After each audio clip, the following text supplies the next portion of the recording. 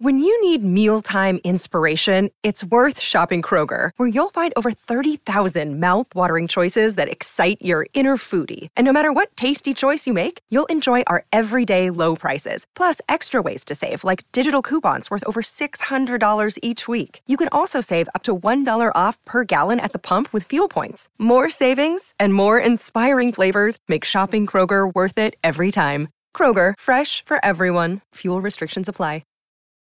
This episode is brought to you by Reese's Peanut Butter Cups. In breaking news, leading scientists worldwide are conducting experiments to determine if Reese's Peanut Butter Cups are the perfect combination of peanut butter and chocolate.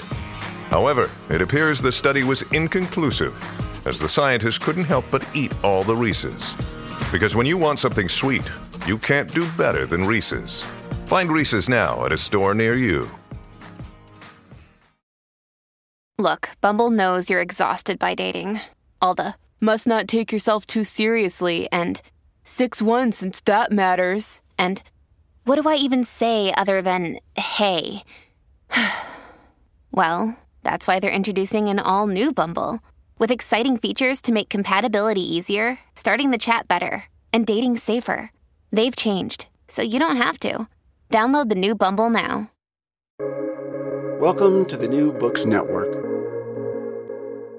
Hello everybody, welcome to the New Books in Japanese Studies, a channel of the New Books Network. I'm your host, Rans Wagenberg, a historian of Japan at Penn State. Today I'll be talking to Jennifer Pro about her book Kyoto Revisited, Heritage Tourism in Contemporary Japan, which came out with Hawaii this year, 2022. With me today also is Dr. Danielle Milne of Kyoto University, who is coordinating with me our own project on Kyoto heritage and history. Kyoto Revisited looks at the uses and effects of heritage in tourism in Kyoto today, seen through city policy and advertising, hotel infrastructure and tour guiding, season-based events, tourism to sites connected to Bakumatsu period hero Sakamoto Ryoma, and the phenomena of walking in rental kimono around the city.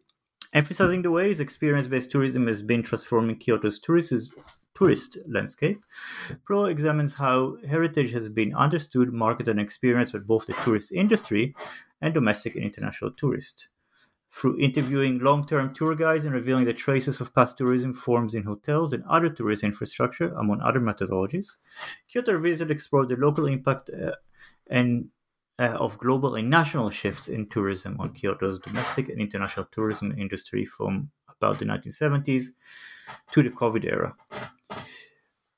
Incidentally, Pro period of fieldwork neatly overlapped with the rapid escalation of foreign tourist numbers to the city, with growing calls to address over-tourism, but also the current crisis in tourism with Japan close to tourists.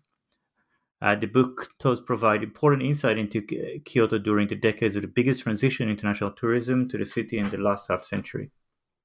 Kyoto Revisited does demonstrate not only how the past has been used to construct the city's identity and shape understanding of Japan for travelers, but also how these speak to broader trends in our contemporary moments. Good evening and good morning, both of you. Good morning. Thanks for having me here, Ran. Yes, and good evening. It's lovely to be here joining you tonight. Stuck in our different time zones. I might ask the first question, Jen.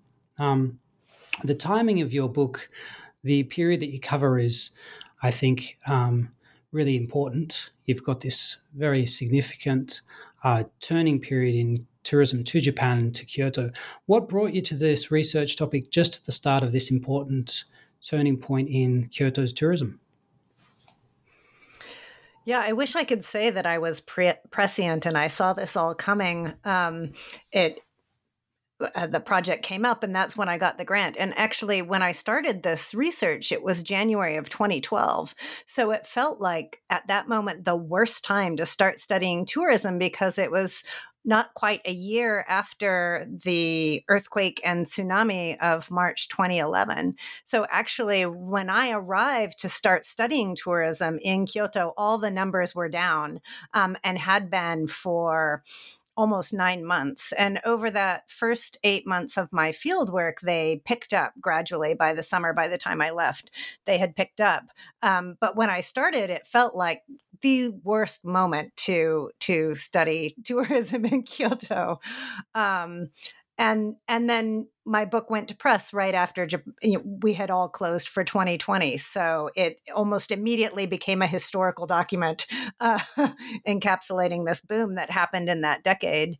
The recovery happened pretty quickly. I mean, by 2013, Tokyo had been announced as the next Olympic site, and really the city was starting to prepare for that. But I think maybe research is always this way. It feels like anthropology is this way. It's part planning and part serendipity. So that's mostly how it happened. But the tourism numbers just increased dramatically between 2012, really by the end of 2012, and until Japan closed in 2020. And as we're recording today, actually, tourism came back to Japan, right? It's a serendipitous day, I guess. Yeah, that's right. Yeah, it's open for the first time to tourists since, really, April of 2020. I mean, you could go, I think, if you were a part of a set tour that had government approval, but visas, airports are open as of today. So, yes, here we are. So I want to ask you, I just want to go right into the maybe theoretical heart or some of the important questions the book raised, which are about heritage. It's something that incidentally both me and Daniel are working on, but from the historical angle. So I want to start with a quote. You argue in the book that heritage have multiple meanings. Those meanings created, you say, as interested parties, state and local, public and private, tell different stories about the past, which are marketed in response to tourist desires for face-to-face engagement in what you call an experience economy. Now, there's a lot to unpack here. First and foremost, the role of experience, but I want to focus here on heritage. Some, though not most researchers, will take issue with this emphasis on commodified heritage or experience and ways created. Can you maybe expand on this? Isn't Kyoto really the heart of Japan? Yeah, this is such a great question to start with. This is one of the central tensions that I really tried to address and struggled with in the book. I think my answer is kind of yes and. On the one hand, I think Kyoto is, in some ways, seen as, understood as the heart of Japan. It was the capital from 794 until 1868.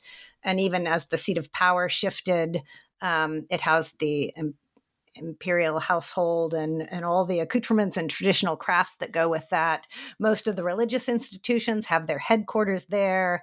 It wasn't firebombed in World War II, and so it kept more of its old feel than certainly Tokyo, and the city's attended to historic preservation districts all along.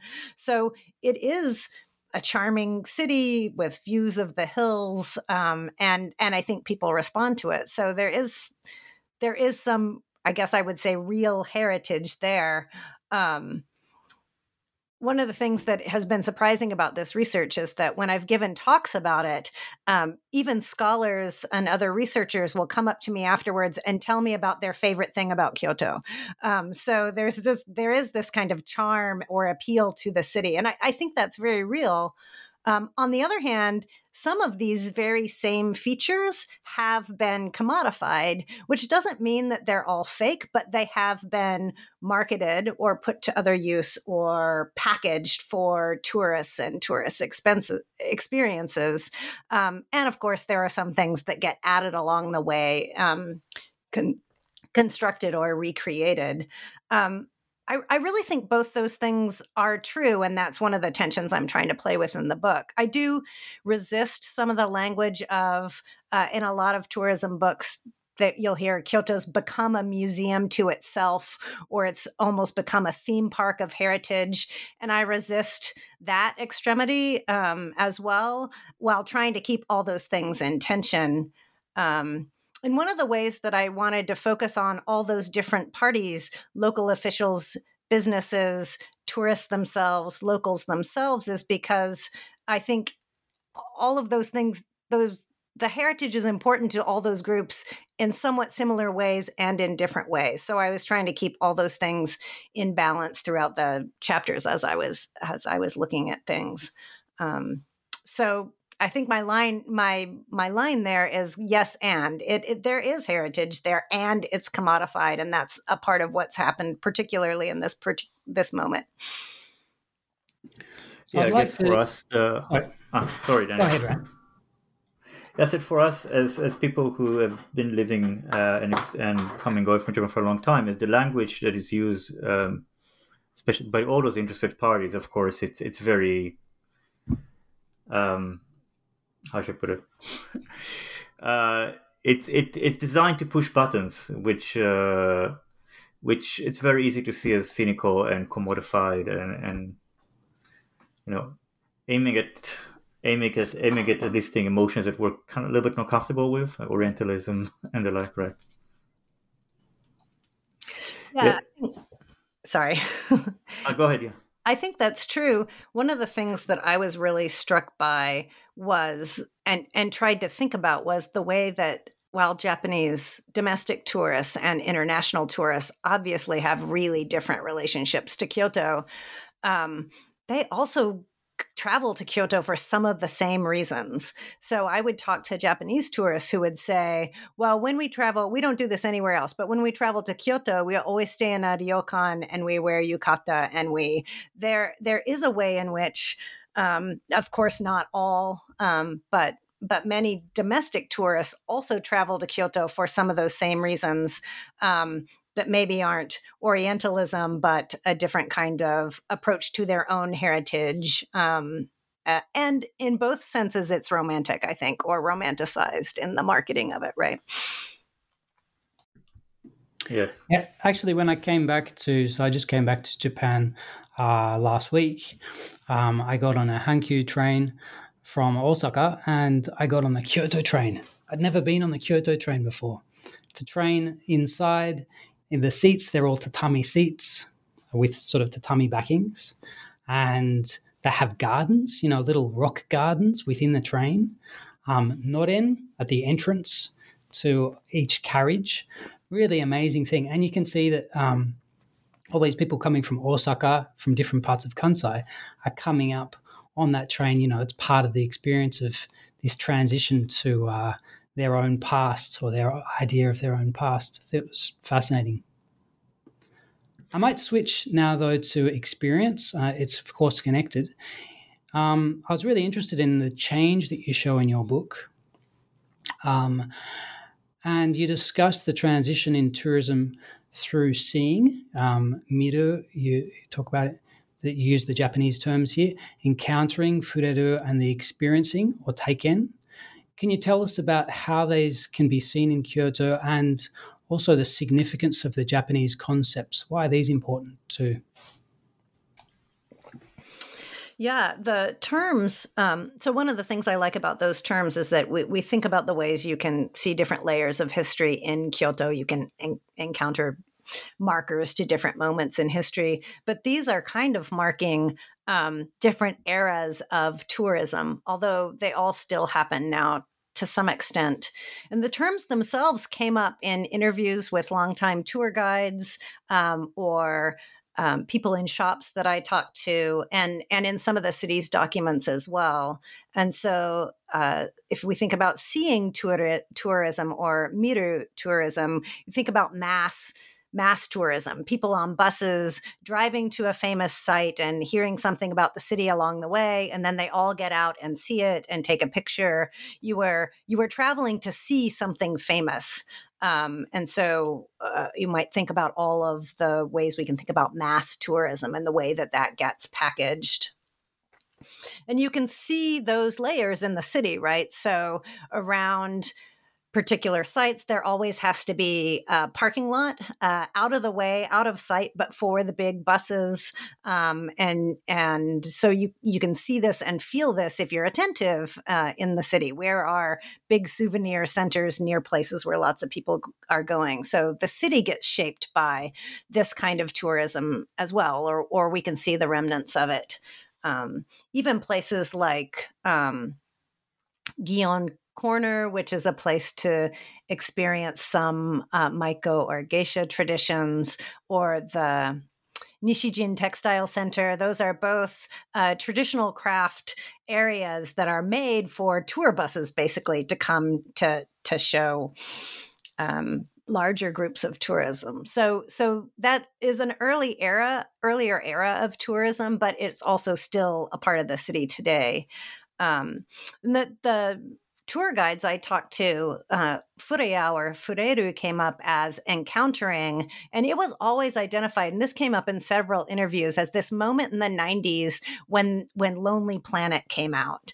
And people would say things like, all of a sudden there were foreigners wandering around in some district where they never used to go, right? So you had this guide and you could find your own way. So they would talk about this as a different moment in Kyoto's tourism. And another example would be the way tourist information centers worked. So the big tourism information center that was right across from Kyoto Station for a long time was very scripted and made for mass tourism. And in the 90s, you started to be able to, if you couldn't speak Japanese, you could connect with a staff person there who would help you call and make your hotel reservation. So there were starting to be ways in which you could find your own way in Kyoto a little bit. And the goal there was to get off the beaten path and to explore and see local culture a little bit more. But so many of the guides, and especially people who have been involved in tourism for a long time, would always talk about that as a different moment when people started wandering around and trying to find their own way in the 90s. So clearly mass tourism is much easier for the city to manage, right? We need some parking lots and we have to kind of hide them, but it's much harder to manage once people are trying to find their own way.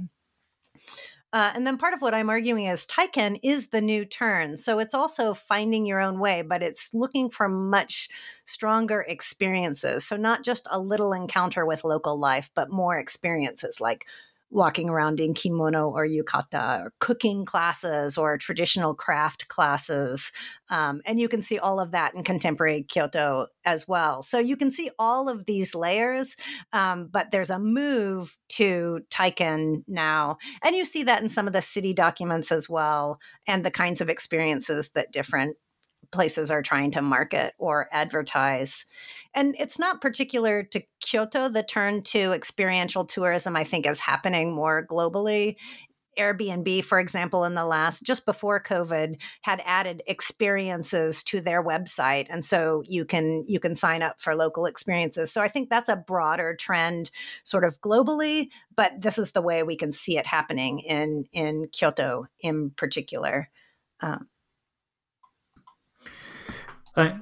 Kyoto, like the Taiken, the experience part, actually, is pretty fascinating as people who, I mean, we're not used to it. I mean, I wouldn't walk around with kimono. I wouldn't walk around with kimono, and I guess because it's really not experiencing, I would say, not experience how people live, but how you... Because no one in no regular quote unquote Kyotoites walk around in kimono, right? And I hope my mom or my wife don't listen to this, but when my mom was in Kyoto and she walked around this corner in Gion, and she would want to take pictures of all those Maiko, and I kept wanting to tell her that those are not real not real Maiko, they're not real geisha. And my wife's like, don't tell her, it's fine, don't tell her. and she was very happy. But in my mind, of course, this is not real Taiken. This is a form of cosplay in a way, right? A form of cosplay, and that's I think this is how you frame it, right? It's something similar to historical reenactment in a way, if you take it a little bit more seriously, but there's also something unique about it. I think you said it exists other places, but I think Kyoto in particular, and specifically with, and I want to hear your opinion about it, I think specifically with Asian visitors, because one of the main ways that I could tell that those people in kimono are not real geisha is that they spoke Chinese. So I want to, why is it so popular with Chinese, and what's about kimono and Kyoto? What is this connection here that you see, that I see? Yeah. Yeah, that's a good question. I kept wanting to, especially in the chapter about kimono rental, I was like, I got to come up with the reason why Asian tourists in particular are in kimono. And one of the problems with doing maybe contemporary or in situ immediate research is that we might just need more time before we know that exactly. But it was interesting because when I was interviewing in 2012, everybody I talked to, they were like, well, we're trying to increase tourism, but Chinese tourists are just not interested in Kyoto. They like Osaka for shopping and they like Tokyo, but they have beautiful nature and temples in China. So they don't need to come to Kyoto. I heard that over and over and over again. And then the Chinese tourism boom happened, right? So Chinese tourists, it turns out, do really like Kyoto, and they like going to the temples and shrines. And this taiken of wearing kimono really took off with that group.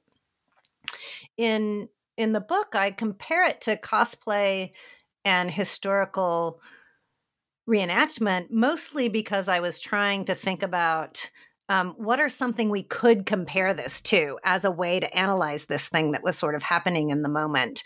And I think it is different than both of those examples. Both of those examples, cosplay and historical and reenactment, have a kind of story or a narrative that you're playing out, even if it's not exactly, or in cosplay, you might be in character and not acting out a story, but there is some kind of narrative there. And that's not happening in kimono rental, as you say. Nobody's playing out a movie. It's just putting on a version of the Japanese traditional dress and trying to walk around in the heritage district. So it is embodied, but it's not reenacting history or playing out any kind of narrative. And in that way, it's definitely touristic practice and much thinner.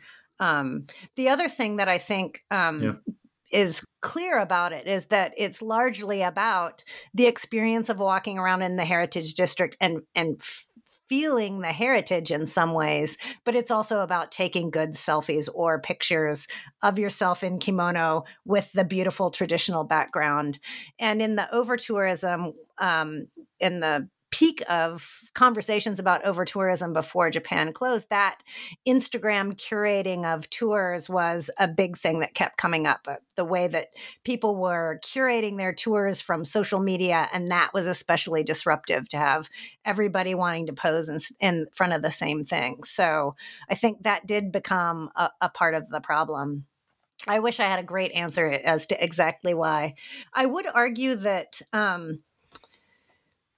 I would speculate, at least, that for Asian tourists in particular, dressing up in kimono and walking in the heritage district is a way to experience Japanese culture that's very distanced from anything that would be politically touchy or any remnant of World War II or any national tensions at all, right? This is a romanticized, again, version of Japan, seeing people in kimono and walking on cobblestones, shopping in the wooden areas. And so it's a kind of safe, fun form of Japanese tourism, I would argue. Yeah, even though there was a case in, did you hear about a case in China about a week ago, was Daniel? I think you sent me the case that you're talking about there, I think, Ran, is a Chinese woman walking around in her hometown and wearing kimono and being arrested by a policeman who was yelling at her, you're Chinese, you shouldn't be wearing these Japanese clothes. Is that the case you're talking about, Ran?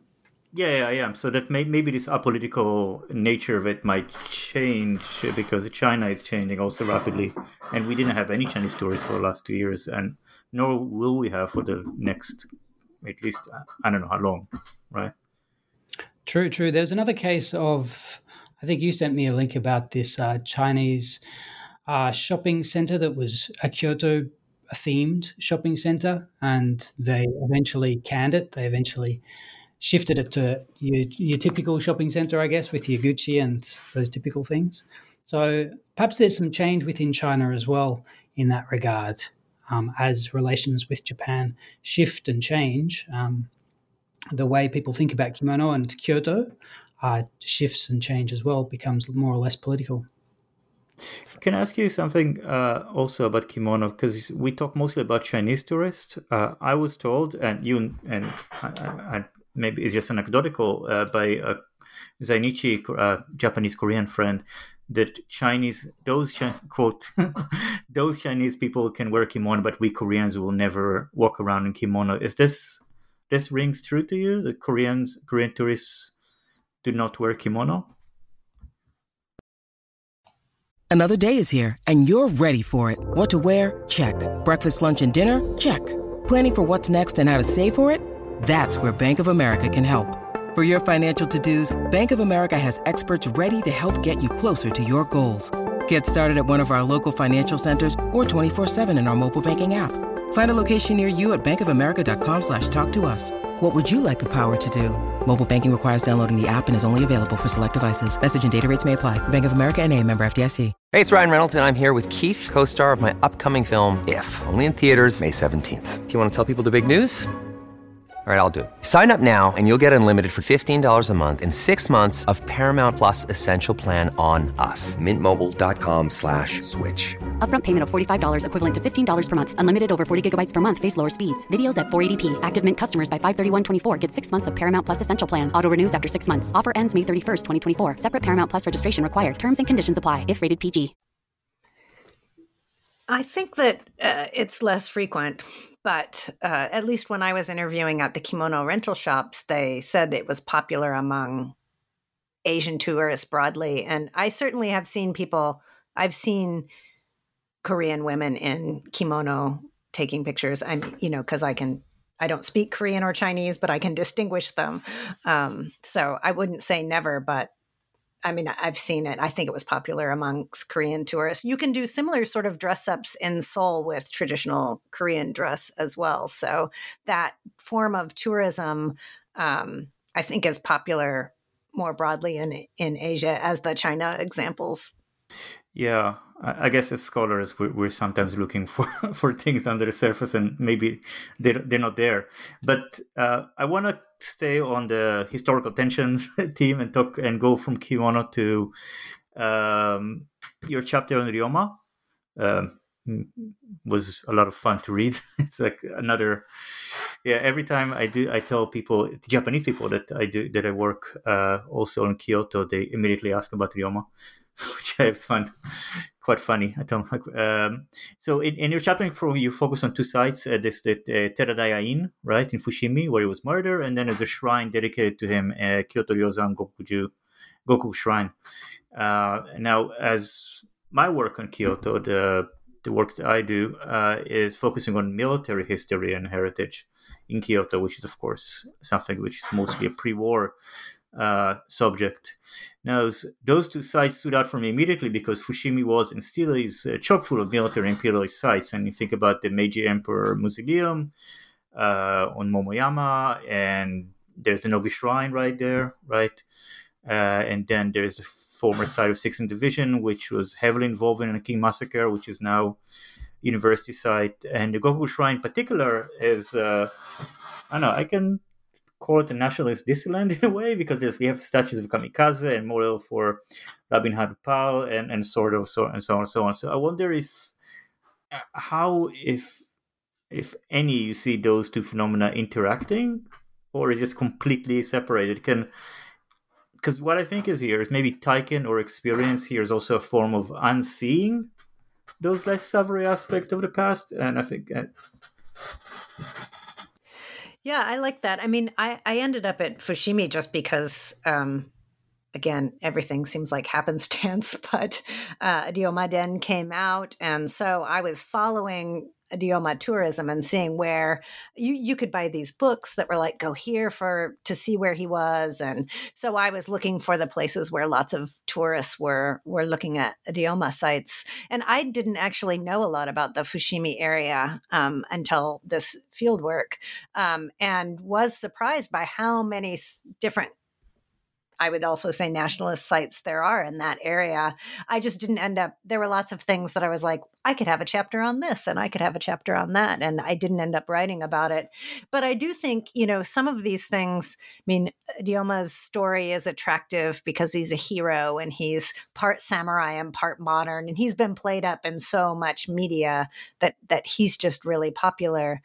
I don't know if I would say that taiken is directly a way of unseeing, like that's its goal, but there is a definite erasure of the more negative sides of tourism available in Kyoto.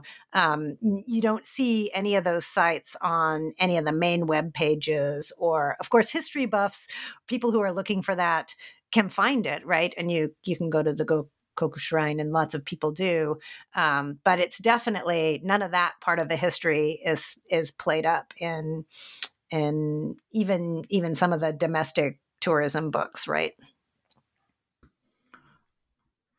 Yeah, of course. I mean, it's not intentional, but I'm not saying that they're doing it to conceal or something like this. But there are sometimes intentional. Like Daniel, you work on Mimizuka, for example, like the ear and nose mound, right? This is intentionally concealed, right? Absolutely. In a way, because it doesn't have the English signage and things for it, it's concealed in that way, and obviously it doesn't get a lot of visitors. I'd say the same for a lot of for Gokoku Shrine as well, and next to Gokoku Shrine is another place that I look at, Ryozen Kannon. But I think it's and that is a World War II heritage, World War II memorial temple, a temple for memorializing World War II dead. But yeah, I think as you're saying there, Jen, there's it's partly just because there's not many people visiting it, and perhaps that's a reflection of what people are interested in about Kyoto. They're not interested in modern Japan, and that maybe shifts back to Rand's question of why that is, and if there's something being concealed there. So, what do you think about that? I mean, the more general idea of Kyoto. And why people are interested in the city. Yeah, I mean, that wouldn't fit in with the heritage story that's being told, right? Those perhaps more modern moments, even though there's, Kyoto Station is not traditional, right? There are lots of modern buildings in Kyoto. But the heritage that's being promoted, and I think that most domestic tourists as well go for is a different kind of heritage than that, for sure. I guess I would say, I think many of those sites are obscured, certainly for international tourists, right? They're just not translated, and they're not, you can find them because you can Google anything, but you're going to have to do some translating yourself. And they're just not the kinds of sites that are promoted, especially to international tourists. The thing that stood out to me the most when I was there was the area south of the station that has typically been associated with Korean communities or Buraku. The city has had a lot of trouble. They kept wanting to expand there because there's more space, and they've had a lot of trouble doing that. Not a lot of businesses will move down there. There's still a lot of stigma, but tourists, especially international tourists, are just totally oblivious to all of that. So Nintendo moved down there as a way to try and promote that this is an okay area as well, and they've put up some hotels. But that's another area where I think you've got some competing narratives, and international tourists in particular are just totally unaware of it. It's not easily available in any of the information. So certainly there's erasure of the negative aspects, and even though we don't want too many tourists in the famous places, keeping them in the safe, narrow, central, curated part of the city is more attractive to, city officials, and it's easier to keep things in check. Yeah, and we have people in our project work on Gojoraku and the red light district, which is slightly north and east of the area you're talking about, which was a former Buraku area. There's a Yakuza headquarters there, but it's marvelous and gorgeous. And Nintendo's headquarters too, right? Yeah, the old Nintendo headquarters. Yeah. I mean, so people will go to see the Nintendo headquarters, but they're completely oblivious to I mean, for me, this is fascinating, right? You can walk through those areas that have such a charged history, but you're totally oblivious because you're kind of go to where the tourist books and the guides are telling you. Just on what you said before about why people go to Kyoto also, it's a thing because, again, there's some kind of division of labor. Tokyo is the modern, right? People go to Tokyo for modernity, they go to Kyoto for a tradition, go to Hiroshima for, I don't know why, because my work is original in Hiroshima, and then people come to Hiroshima and they're not sure what they want to see, right? There's not much to see. So, yeah, so I guess those meta-narratives are kind of dominating all three. So one really interesting part of your book was your focus on the transition, as you described before, and how it's reflected in the guides, who have been working for, some of them for 50 years or so or more, but also in the hotels. I really found anyway that looking at the history of tourism through architecture of hotels quite interesting. Could you explain more about it, Jen? Yeah. The main example that I have in the book is the Miyako Hotel, which is now the Miyako Sheraton, and it's the second oldest Western style hotel in Kyoto. And I just happened to the father of a child who was in class with my son was the manager there. So I got a couple of tours, and I was surprised that it's a big rambling hotel kind of near the Heian Shrine. And so he took me into some of the areas. And he said, basically, this hallway, and it wasn't remodeled very well, hadn't been redone recently, but he said this hallway essentially fits a busload of tourists and 2 drivers. And this wing was built for the Osaka Banpaku in 1970. And so he was showing different parts of the hotel. It's also got a little traditional house right in the middle that you can stay in as well. And the imperial family, the Showa emperor, loved that hotel and always stayed there and had a suite on the corner overlooking the Tori for the Heian Jingu. And so it was that was a really insightful tour because he knew so much about the history of the building. But that made me think about other hotels. There's so many Japanese business hotels and the Shugaku Ryoko or school trips. There's so many hotels that have just enough space for a bus of students, and their cafeterias are designed for, they can host other people, but they're designed for large groups of students who are traveling to Kyoto. And so even in the hotels, and the way that architecture changes, you can see those layers. And of course, in the course of my research, Airbnb took off globally and entered Japan. And that was very controversial. It was controversial everywhere, but especially in Kyoto, there was so much. One year when I went back, I think in 2017, that was what everybody was talking about, was the disruption of Airbnb rentals and the noise that tourists make, and they don't know how to throw their trash away properly, and how disruptive it was to local neighborhoods.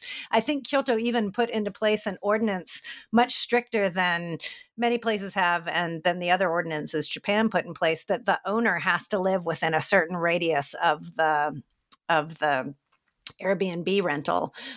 So housing is a constant problem for lots of tourists in the city. But you can see, again, the layers of sort of mass tourism, and then the school groups, and then find your own way Airbnb in thinking about the architecture of the city. That's another example of it. Yeah, I think you found something really interesting there, because it is such it's unusual for a hotel in Kyoto to have so much land, I think, and to be so expansive. I've had an adventure through there, and half of it is Ghost Hotel. It's very much Shining and, Jack Nicholson. But I think it was really interesting to read that part there. Perhaps, Ryan, do you want to shoot with the next question? Yeah, I have a question that I always wanted to ask about something, because so much of your book tackles things that we, as people who lived in Japan or are living in Japan, don't really take seriously, but really should take seriously, right? And my question is about the Four Seasons. And what we see, a lot of expats or people who study Japan, as almost obsession on unexplained obsession with Japanese by with the Japanese tourist industry, not all Japanese, of course, with the Four Seasons. And you do make a good case for taking it seriously, and you show how the season and seasonal-based tourism play an important role in Kyoto. Can you convince me that Four Seasons are important and it's not just a made-up tourist gimmick? I wonder if I'm going to get fired from. I'm going to get fired from Japanese studies now for a second. No, yeah. I think that's exactly right. So it's another one of my yes and questions, really, because the seasons are overrated, right? Like the second Sakura come out, everything's pink and all the drinks are pink and all the candies and the Kit Kats. I mean, it is over the top, especially around Sakura and the leaves changing. And yet I think there is a larger history there that thinks about seasons. I was really influenced by Haruo Shirane's book, The Culture of the Four Seasons. He's thinking about the way seasons work in poetry and literature and some older traditions. So I think both of those things are true. The seasons, I mean, the sakura are announced on the weather report in Japan. So it's not just in Kyoto tourism where there's a lot of hype about some of these seasonal features. I think there is more attention in some ways to seasons in Japan than anything I'm used to. And at the same time, there's, a lot of hype about it, and it is precisely marketed. Just the sheer number of things that are pink right around the sakura time, right? Or ume flavored right before that, right? When the plum come out. But I can list the flowers that bloom when in Japan, and I can't here because I'm not a gardener. So it's just, people tell you, the Kyoto website you can look and see what's in bloom when and how full it is. So domestic tourists, I think, do go to Kyoto for seasonal tourism to see. I mean, you can see changing leaves anywhere you are in Japan, right? I mean, the leaves don't only change colors in Kyoto. And yet people do make pilgrimages to see the leaves in the hills, the mixture of green and reds, and in Arashiyama, it's particularly famous. So there are traditions of meisho that I think are being drawn there, even as it's pretty hyped. I don't know if that convinces you, but yeah,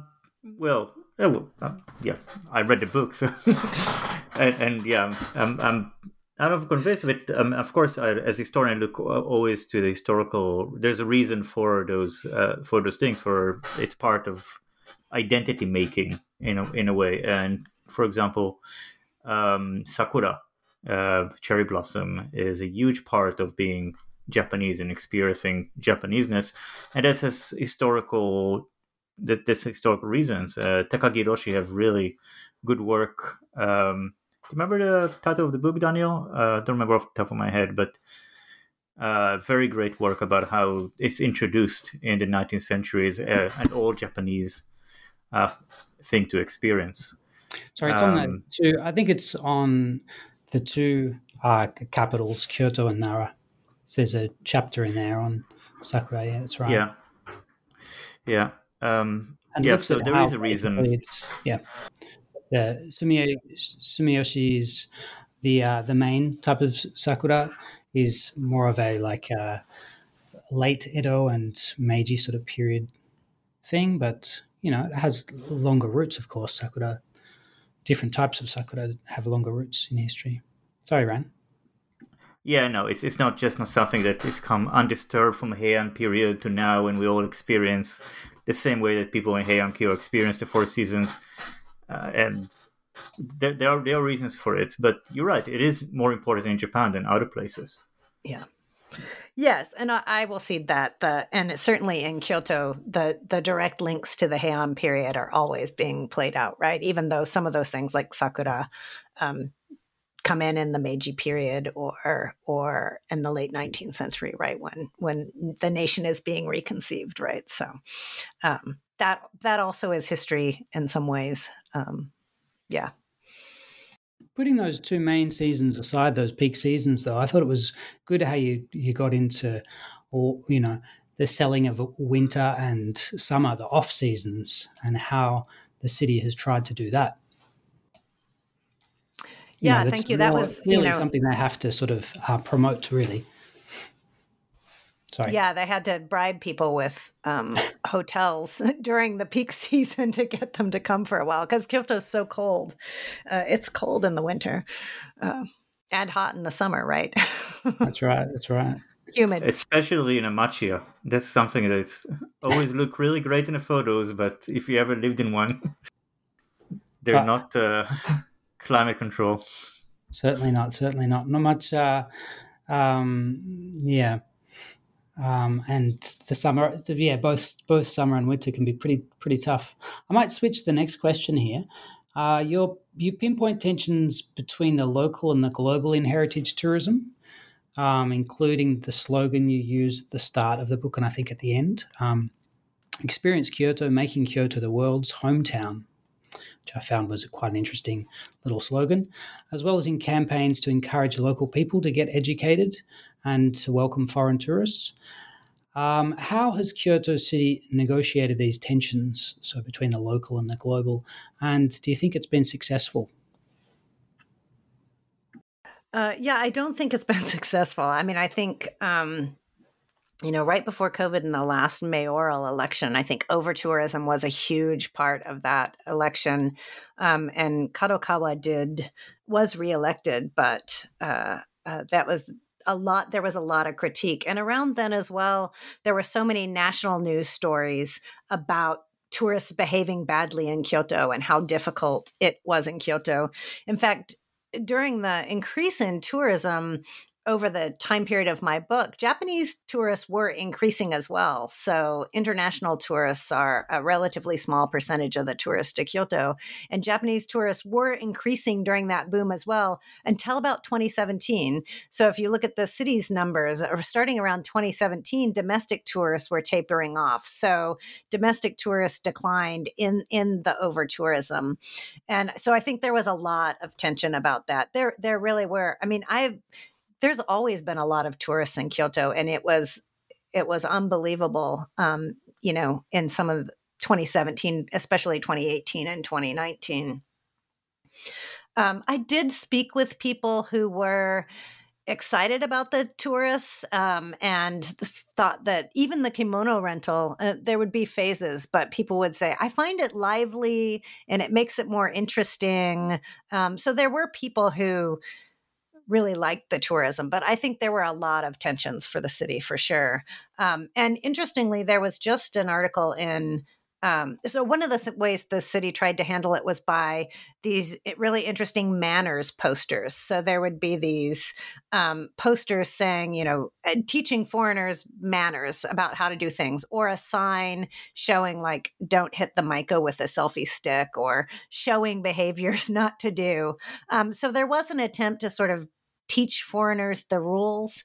But I don't think that was very successful. And, as we mentioned, Japan is just opening up again today. And I think everybody's wondering, like, how's that going to go? And just in the last month, the city has put out a couple of new things on their website about behaviors. And their new slogan is enjoy/respect Kyoto. So a lot of focus on your tour will also be better. Your time in Kyoto will also be better if you follow these etiquette rules. And if we all follow these rules, sort of everything will go more smoothly.